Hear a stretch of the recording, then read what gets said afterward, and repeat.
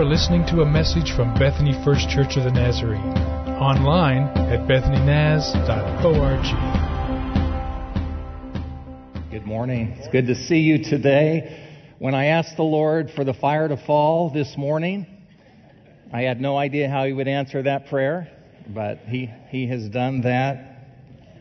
It is always a privilege to be back here in not only our home church, but the church that we served for those 7 years that we had the privilege of being here. And Pastor Rick and I were talking a few months ago, and he said, you know, every time I ask you to preach, I'm always out of town, so I don't get to be there when you're there to preach. So let's figure out a time when I am here when you can come. And so we set this date a few months ago, and as a way to kind of conclude this series in defining moments. And he said, I want you to focus specifically on the idea of the holy life.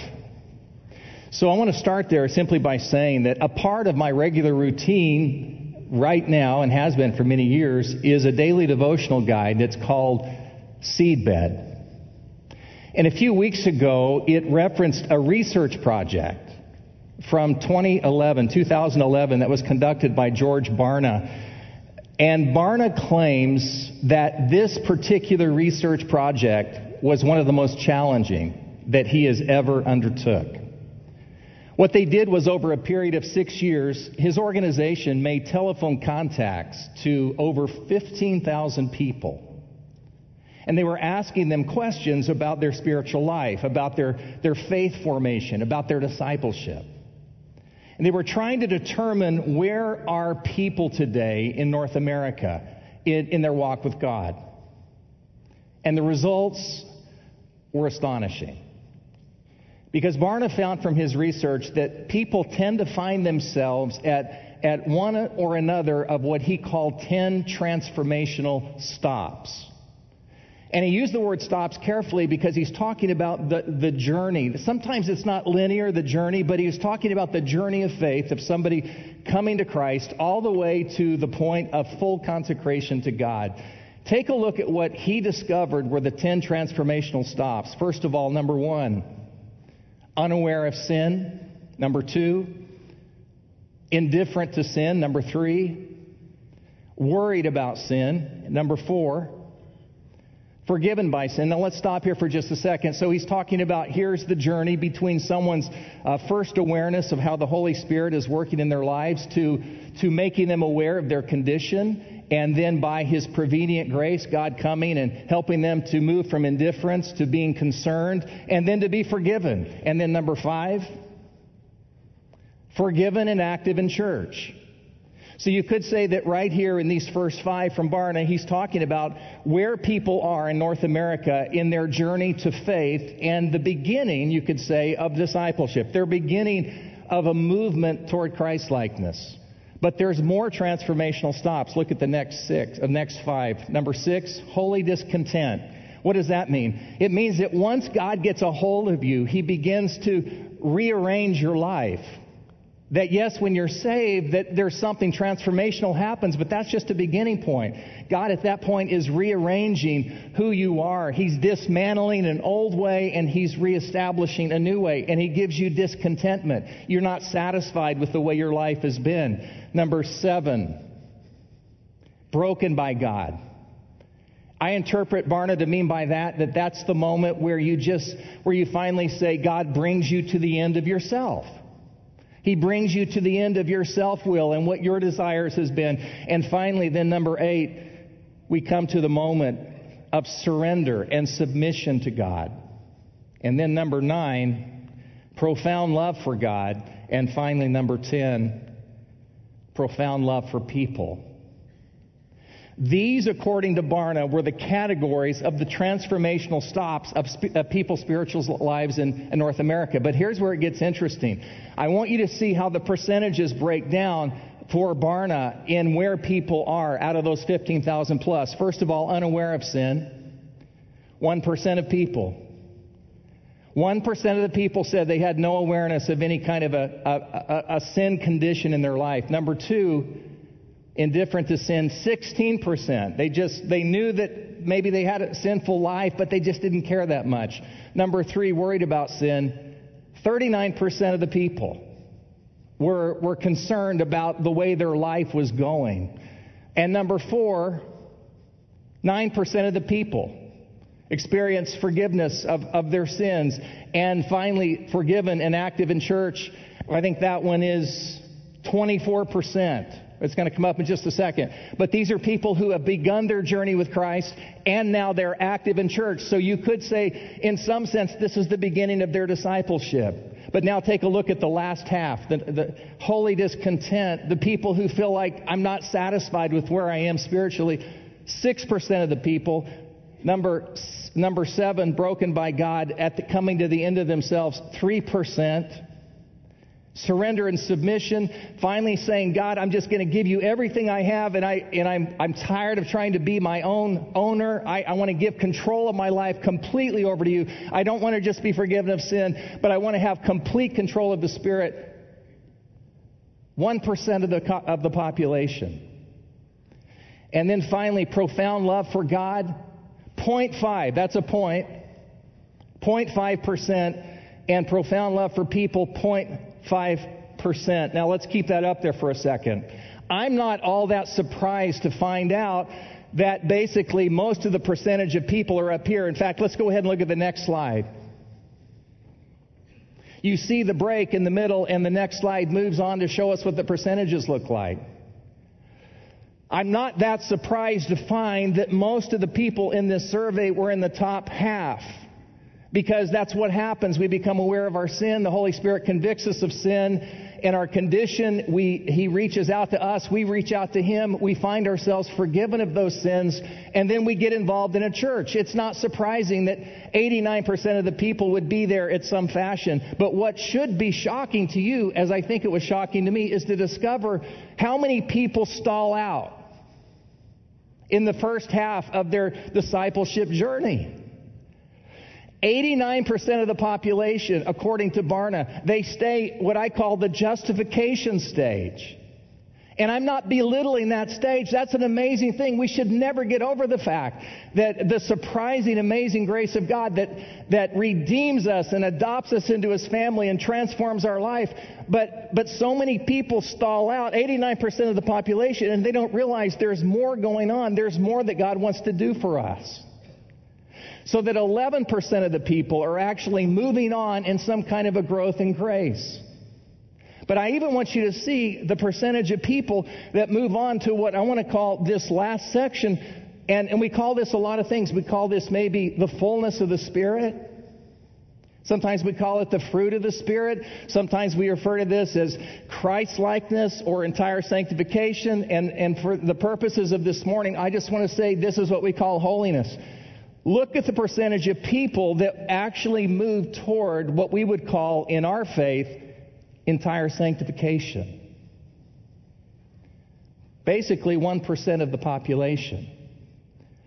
What's concerning to me about that is not just that people are not living in the fullness of what God has to bring to them, but John Wesley, the founder of Methodism, when he talked about the Methodist movement, and for that matter, the Church of the Nazarene, he said that we were raised up to emphasize, not to be the only church that talks about it, but to particularly emphasize this second half. Whatever we want to call that, the deeper life, the fullness of the Spirit, Christ-likeness, a part of who we are in the Church of the Nazarene, we are one of the body of Christ who wants to talk about this part of the Christian faith. And I dare say that a lot of the problems that you and I deal with in the church today, and consequently our challenge with our witness in our culture, is because so many Christ followers are stalled out in the first half of their journey of faith, and they haven't moved on to the second. Would you agree that a lot of the issues that we deal with could be dealt with in a Spirit-filled way if we had more of our people moving toward Christ-likeness? So spiritual formation, whatever you want to call that, discipleship, the fruit of the Spirit, here's what I want you to kind of frame in your mind as we look into the Scripture this morning. Those things are cultivated and they are grown in us over a lifetime of faith, that includes three basic things. Number one, God's grace and God's discipline in our lives. And number two, our willingness to submit not only to follow Jesus, but to begin to engage in holy habits that form Christ-likeness in us. And then number three, time. It's just time. So how does that happen? Here's where I want you to take a look at the scriptures with me. Turn to Hebrews chapter 12. Hebrews chapter 12. You still with me? Say amen. Are you sweating yet? Say amen. Maybe I'm just hot under these lights. Hebrews chapter 12, verse 1. And normally, as you know, I'd probably ask you to stand, but because I want to just walk through this kind of expositionally for a minute, I'm going to keep you seated. Hebrews chapter 12, verse 1. I kind of threw this out at the last minute on our media folk. They've done a great job, so if it's not on the screen quite yet, just stay with me. You'll have to actually use your Bible for a second. Hebrews chapter 12, verse 1. Therefore, someone say therefore. Since we are surrounded by such a great cloud of witnesses, let us throw off everything that hinders and the sin that so easily entangles, and let us run with perseverance the race marked out for us. So here the writer of the Hebrews is telling us there is a race, there is a journey ahead for us. You don't stop in the first half. There's a journey that's only just beginning. And then verse 2, fixing our eyes on Jesus, who is the pioneer and perfecter of our faith. How many of you know that a lot of the issues in our family and our workplace and our schools could be dealt with if we fixed our eyes on Jesus and not on Facebook? For the joy set before him, he endured the cross, scorning its shame, and sat down at the right hand of the throne of God. That's the part that you don't have. But now verse 7, look at verse 7. Endure hardship as discipline. God is treating you as his children. For what children are not disciplined by their father? Now, immediately when we use the word discipline here, some of us have an image in our mind that is not what the writer to Hebrews intends. Discipline here is not punishment. Discipline here does not mean that God says, go to the corner and think about it for a while. No, what discipline here means is the things that a good parent does to instill into their child ways for them to grow into being a healthy and mature adult. That's the word discipline. So I'm not talking about a spanking. I'm not talking about putting them in a corner. We're talking here about parents who say, you know what, you're not going to eat Doritos past midnight. You're actually going to do your homework. You're actually going to have some chores. That's not punishment. Those are ways to help instill things in your child to help them grow into a fully developed and mature human being. This is what we're talking about in Hebrews chapter 12, verse 8. If you are not disciplined, and everyone undergoes discipline, then you are not legitimate. You're not true sons and daughters at all. Moreover, we have all had human fathers who disciplined us, and we respected them for it. How much more should we submit to the Father of spirits and live? They, meaning our earthly parents, they disciplined us for a little while as they thought best, but God disciplines us for our good.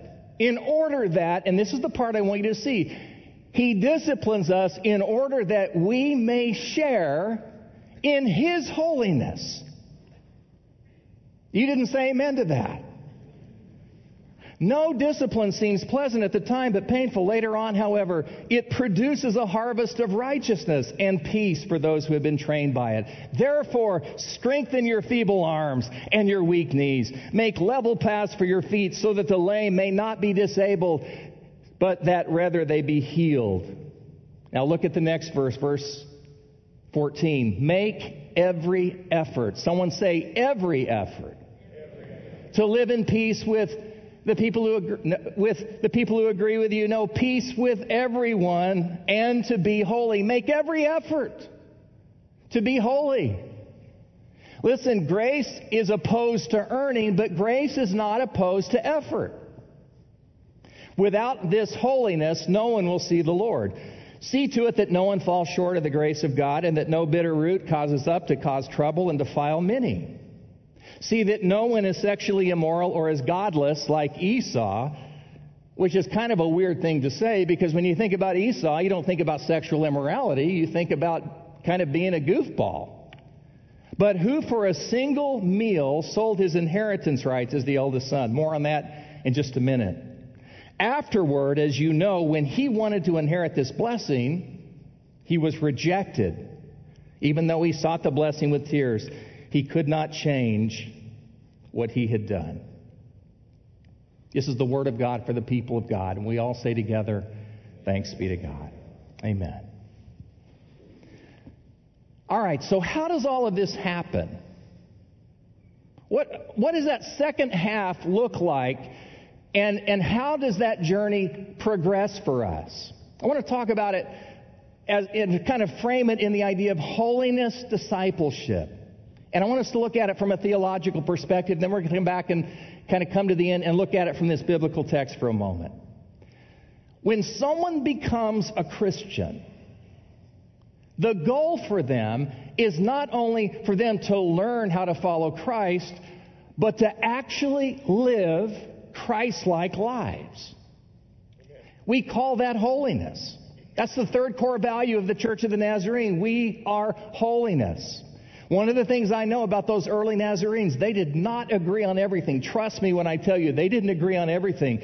But they at least agreed on this point, that God is really serious about us becoming a holy people. And that's what drew them together. It was to say, let's talk about the second half. But what's been interesting to me as a deeply rooted, kind of dyed-in-the-wool Nazarene for the last 56 years, basically my whole life, is that while we have definitely been for the concept of holiness, we've had a hard time agreeing by what we mean by that, holiness. In fact, we've had some really good sanctified fights with each other about holiness. Sometimes we love the concept of holiness more than we love the people who disagree with us. But here's the thing, depending on where we were raised and who our teachers were, who our pastors were, whatever, we have different ways of expressing what we mean by the life of holiness. And here's why. I don't think it's bad that we have different ways of expressing it, because we have to live in what I want to call the both and of holiness. The tensions that exist between holiness. Now notice I didn't say the conflict of holiness, because I don't think holiness is in conflict with itself. But here's what I want you to think about. A dialectical tension happens when what you have appear to be two opposite forces, two things that don't seem to be the same, but they coexist simultaneously. And it doesn't mean this side is right and this side is wrong, but it means that both are right. But they're only both right when they're fully balancing each other. And if you go too far to this side, then it suddenly doesn't become right anymore. And you go too far to this side, it suddenly doesn't become right anymore. Those are the tensions. Those are the both ends of holiness. So let me give you two examples of that. In the Church of the Nazarene, we believe that holiness is both instantaneous and progressive. Say this with me. Holiness is instantaneous and progressive. It means it's both. So holiness is instantaneous, this movement into the second part of what we call the deeper life. It's instantaneous in this important sense. It doesn't matter if you grew up in the church, if you accepted Christ as a child, or if you came to know Christ in your adulthood. For most of us, if not all of us, there comes a place in our walk with Christ when we realize that we have a growing relationship with Christ, but we have this dissonance in us because we realize we haven't given our entire self to Him. So we haven't emptied ourselves of self. We haven't invited the Spirit of Jesus to take full control. We've been forgiven of our sins, but we haven't surrendered all of ourselves to God in a full consecration. And here's the thing. This has nothing to do with judgment. This doesn't have anything to do with condemnation. This doesn't mean going to hell. It has nothing to do even if we are in a relationship with Christ. But it's about, am I fully surrendered to His way and to His will? That's what we're really talking about here in the sanctified life. And so by the grace of God, we experience a deeper work of God that happens instantaneous. And being fully surrendered to God in that moment. Surrender is a moment in time. Surrender itself may be a process leading up to it, but the moment of taking our hands off and being fully surrendered to Him happens in an instant. It's kind of like when you went to teen camp as a kid. You remember you went down to the altar on Thursday night, the last night of teen camp, and you totally committed yourself to Christ. You just surrendered everything you had to Him, and even though you were 16, you didn't know everything your life was going to be about. You surrendered it to Him, and you said, God, give me an undivided heart. And I believe that when you and I prayed those prayers, when we gave ourselves completely over to Him, something happened instantaneously in a moment. He purified our hearts. He sanctified us. He filled us with His Spirit. God did a transformational work in us. We were made holy. John Wesley said it like this: if there's a moment where you don't love God with all your heart, soul, mind, and strength, then there has to be a moment when you do. But here's the thing. All of us had to go back home. We had to go back to the same parents we were fighting with. We had to go back to the same churches that we left. We had to go back to the same friends. We went back to the same school. And we had to figure out, how am I going to now grow in the grace of God that purified my heart in that moment? And there was a growth in grace that had to take place for us to live into the experience of what happened in that moment of our full consecration, when the perfect love of God filled up our heart. So here's another way to think about it. Christy's coming to the second service, so I can talk about her in the first. Christy and I were married 38 years ago. January 8th, 1983, right over here at Williams Church on Rockwell. And I remember thinking, at 18 years of age, we were both 18. I have no idea why we did that. We didn't have cable television. It seemed like the right thing to do. And when we got married at 18 years of age, we could not have been more married than we were when we left that church. I remember thinking, as I was walking out of the church and people were throwing rice at us and that kind of thing, and I was putting that 18-year-old woman who was going to be my wife into that car, here's what I thought. Well, that really happened. I mean, I'm 18, she's 18, we're fairly healthy. I mean, we could live to be really, really old people. We could be in this for a while, you know. I remember thinking, I'm really, really married. And I was so married on that day.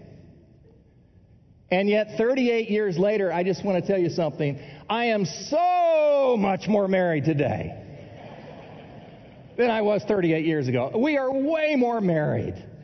I mean, you think about everything that's happened in our lives. We've had 3 kids together. We have 6 grandchildren. We've had wonderful highs. We've had some lows. We've had a lot in between. We are really, really married. And she's amazing. I'm so much more married now. But you know what? I hope in 20 years from now that I'm going to be so much more married, so much more deeply in love with her, so many more experiences than even today. And here's the point of that. We make our commitment to be fully devoted to God, to come into that deeper life in that second half. And we could not be more His than we are in that moment. We couldn't be more His. We gave everything we had to Him. But what we've just done is we've begun a journey of grace that Eugene Peterson says is a long obedience in the same direction that really entails a growth. So we are sanctified by grace in a moment, but we grow in grace over a lifetime. And spiritual character gets formed in us. The fruit of the Spirit begins to blossom, but you don't get apples and oranges and love, joy, peace, patience, kindness, goodness, gentleness, self-control. You don't get that in a moment of time. The blossoms are there, but they grow into something. It has to be nurtured. It has to be cultivated. Some of you know that I pastored my very first church in Livermore, California. People think I pastored in California, and they say, man, that must have been really, really liberal country. Well, I pastored in a place where it was a cow town. It's a bunch of ranchers and rodeo people and all of that. We had people that were in the pro bull riding circuit. One of them in my church was a guy named Ron. Ron was a professional bull rider, a big guy, 6'3", 220 pounds, not 1 ounce of fat on him. He wore those skinny Levi jeans that look like they get painted on. And he was a rough, tough cowboy. But his life was broken. His marriage was ending. He wasn't a good dad. He was completely addicted to other things. But God did a transformational work in his life. And Ron was transformed. He was a new creature. And he began the discipleship journey. I told you a little bit about Ron before. I remember the time when Ron came to me a month or so after he became a believer, and he said, Pastor, I want to serve the church somehow, but I don't know how. He said, I don't think I'd be a good teacher, or I don't really want to be an usher, and what could I do? And I was trying to think, what could Ron, this baby Christian, do? And the only thing I could think of was to say, we have 2 services now. What if you were the person who went and kind of cleaned up between services? What if you were the person who picked up to make the church feel hospitable to the second service? And I thought, oh no, am I going to offend him? Ron started crying. He said, Pastor, would you let me do that? You mean I can really serve the church in that way? So he was growing, and Ron would sit right down here in the front row, and he would come to church, and he would worship God, and he would praise Jesus, but every time he came to worship, in his back pocket, he had this little bulge that was sticking out. It was kind of round.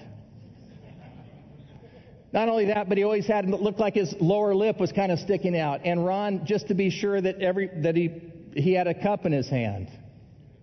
And right there in the front row, he'd be singing songs. Tears be streaming down his face. Thank you, Jesus. Thank you, Jesus. Into the cup. Praise you, you've changed my life. Spit into the cup. I remember thinking, I was just a young pastor, but I was thinking, oh Lord, don't let them get to him. Lord, I'm begging you, don't let the morals police come and just try to tell him he can't come here because he's dipping skull.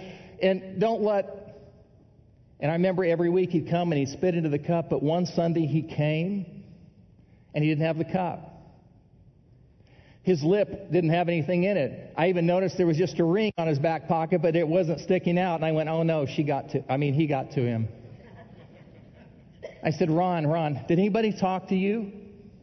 He said, about what? And I said, well, about the skull. And he said, no.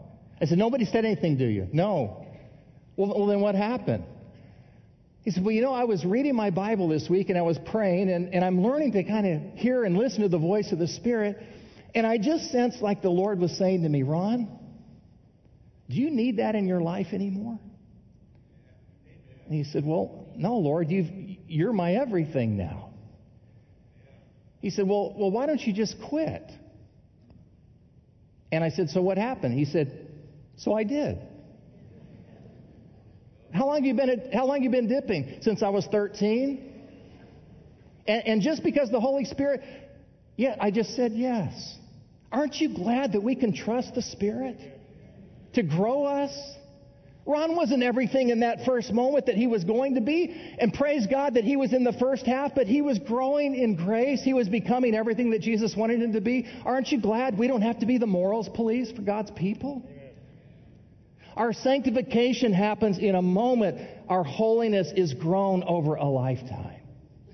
And listen, I hope that you're as holy as you can be today. I hope that 5 years from now and 10 years from now, that you're more like Jesus then than you are today, that you grow into that deep, entire consecration of your life. But here's what you got to know. Holiness is instantaneous, but you can't leave it there. It's progressive. But here's the last thing I want to mention to you. The second thing is, we deeply believe that holiness is both spiritual and practical. It's spiritual in this really important sense, and that's this. It takes the Spirit. You can no more make yourself holy than you can jump 20 feet in the air. You can't clean yourself up. You can't become more like Jesus in your own strength. It requires the grace of God. It requires a work of the Spirit in your life. So you can stop trying to just clean yourself up. But here's the other thing. It's practical. It's not only spiritual, it requires discipline. It requires It requires practices. I remember the comedian Yakov Smirnoff, he said when he first came to the United States from Russia, he was blown away by the incredible variety of products in American grocery stores. He said, on my very first shopping trip, was my attempt at being Russian, I saw powdered milk. You just add water and you get milk. And then I saw powdered orange juice. You just add water and you get orange juice. And then I saw baby powder. And I thought to myself, what a country. That's funny to say, but here's the thing. You and I live in an instant everything culture. You know, Christy just bought something called Instapot.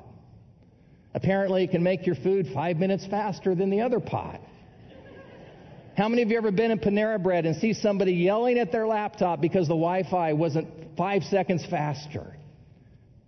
You and I live in an instant gratification society, and we're all sucked into it. I'm sucked into it. And part of what it's done is it's made us all impatient. And here's what I want to suggest to you is that when we think about our growth in grace and our discipleship, we take on the same thinking. We think we want everything to happen instantly. We want to be like Jesus right now. But holiness, this second half, is not magic. It's not just one trip to an altar. It takes a lot of patience. Now here's where we want to wrap up. I want to just look at this text for a second. You remember Esau? Esau, he's the twin of another guy named Jacob. And their mother had these two twins wrestling in her womb. And she was so disturbed by all the wrestling that she cried out to God. And she said, God, why are my twins fighting each other? And he said, you've got two nations in your womb. And they're going to fight for the rest of their life. And even as the twins were being born, Esau comes out first. And Jacob, it says, was grabbing onto his heel like, no, me first. And these boys are so different. Esau's a rough, tough guy. He drives an F-150 with a gun rack. He drinks Red Bull. He's a middle linebacker on his football team. He loves the outdoors, and his dad loved it. Jacob, he's kind of more into skinny jeans, watches the cooking channel, kind of more of a mama's boy. And these two boys, their spirit and their soul are ravaged by the way their parents play favorites. The mother loves Jacob, the father loves Esau, and they're just really, really bad people. And one day, Esau is coming home from a hunting trip, and he hasn't had any luck. He hasn't had anything that he's been able to kill, and he smells some food being cooked at the tent. And there's Jacob. He's stirring up a pot of red beans. And Esau walks up, give me some of those red beans. And Jacob knows he's kind of got him. Jacob is a deceiver. And so Jacob says to him, what will you give me for this? He says, what do you mean? What do you want? He said, well, let me think. How about your birthright? Now, the reason some of you aren't laughing right now is maybe you don't know that the birthright was the most important possession that family could ever have. I mean, it was only given to the firstborn son. It didn't matter if he had 20 children. That was the only thing that could be given, was that birthright. And Jacob was asking a ridiculous thing. It made no logical sense. It was laughable what he was asking for. But Esau says, okay. And in a moment of time, Esau gives away his most valuable possession for 1 minute of eating red beans, for one moment of an appetite. I'm going to give away my most valuable possession just for a second of instant gratification. And the reason the writer of the Hebrews uses Esau as an example and he attaches sexual immorality, that's what happens in sexual immorality. You say, how's that happen? Can you imagine that somebody would give up their entire marriage over microdots on a screen? Can you imagine that somebody would actually give up the beauty of a marriage relationship over over pornography of airbrushed people?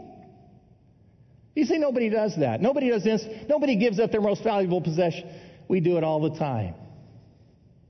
And the writer to the Hebrews is trying to say that's the way people think about their spiritual life. They think it's going to happen in an instant, but they don't think about the practices. They want to take the route that makes it easiest for them.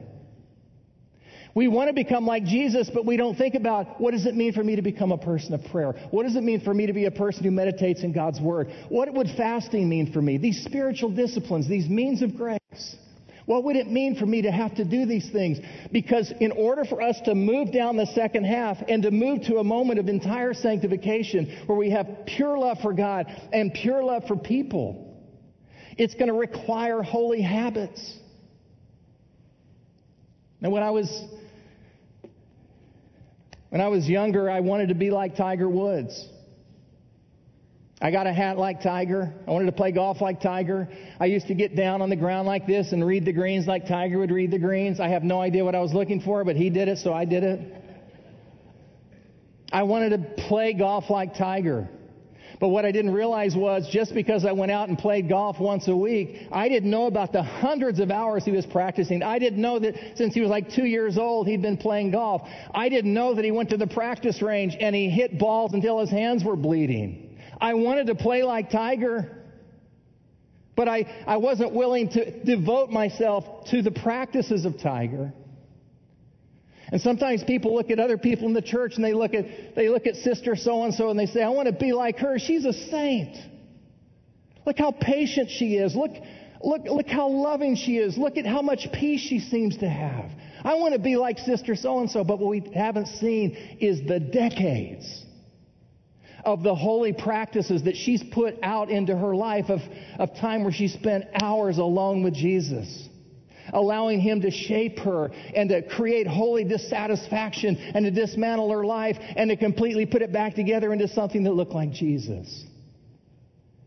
And what I want to simply say to you here today is if you want to move out of that first half, not that it's bad, but if you want to grow into everything that God has for you, it's going to require not just something instantaneous. It's going to have to be a lifetime of growing. And it's going to be something that not only God does in you, but it's going to have to be something that you begin to put into practice until the Spirit of Jesus forms you into the person He wants you to be.